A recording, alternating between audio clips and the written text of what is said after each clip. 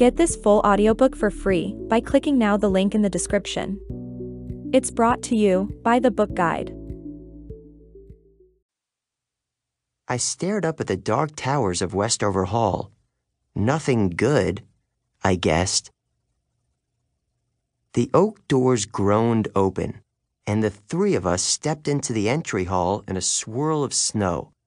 All I could say was, "Whoa." The place was huge. The walls were lined with battle flags and weapon displays, antique rifles, battle axes, and a bunch of other stuff. I mean, I knew Westover was a military school and all, but the decorations seemed like overkill. Literally. My hand went to my pocket, where I kept my lethal ballpoint pen riptied. I could already sense something wrong in this place, something dangerous. Thalie was rubbing her silver bracelet, her favorite magic item. I knew we were thinking the same thing. A fight was coming. Annabeth started to say, "I wonder where—" The door slammed shut behind us. "Okay," I mumbled. "Guess we'll stay a while." I could hear music echoing from the other end of the hall. It sounded like dance music. We stashed our overnight bags behind a pillar and started down the hall. We hadn't gone very far when I heard footsteps on the stone floor, and a man and woman marched out of the shadows to intercept us. They both had short gray hair and black military-style uniforms with red trim.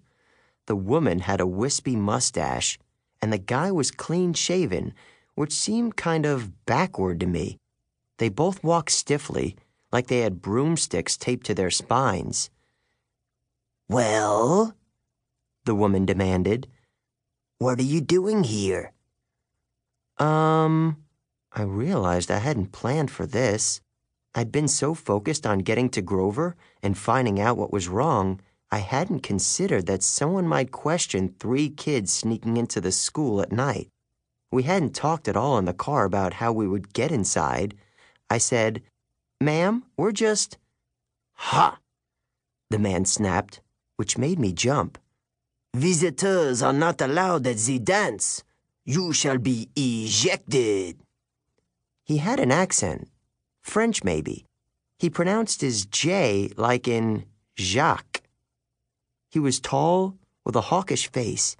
His nostrils flared when he spoke, which made it really hard not to stare up his nose, and his eyes were 2 different colors, one brown, one blue, like an alley cat's.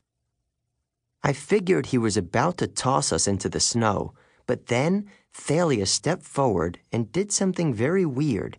She snapped her fingers. The sound was sharp and loud. Maybe it was just my imagination, but I felt a gust of wind ripple out from her hand across the room. It washed over all of us, making the banners rustle on the walls. "Oh, but we're not visitors, sir," Thalia said. "We go to school here. You remember? I'm Thalia, and this is Annabeth and Percy. We're in the 8th grade. The male teacher narrowed his 2 colored eyes. I didn't know what Thalia was thinking. Now we'd probably get punished for lying and thrown into the snow. But the man seemed to be hesitating. He looked at his colleague. "Miss Gottschalk, do you know these students?" Despite the danger we were in, I had to bite my tongue to keep from laughing. A teacher named Gottschalk? He had to be kidding. The woman blinked, like someone had just woken her up from a trance. Yes, I believe I do, sir." She frowned at us. "Annabeth, Thalia, Percy, what are you doing away from the gymnasium?" Before we could answer, I heard more footsteps, and Grover ran up breathless. "You made it. You—" He stopped short when he saw the teachers.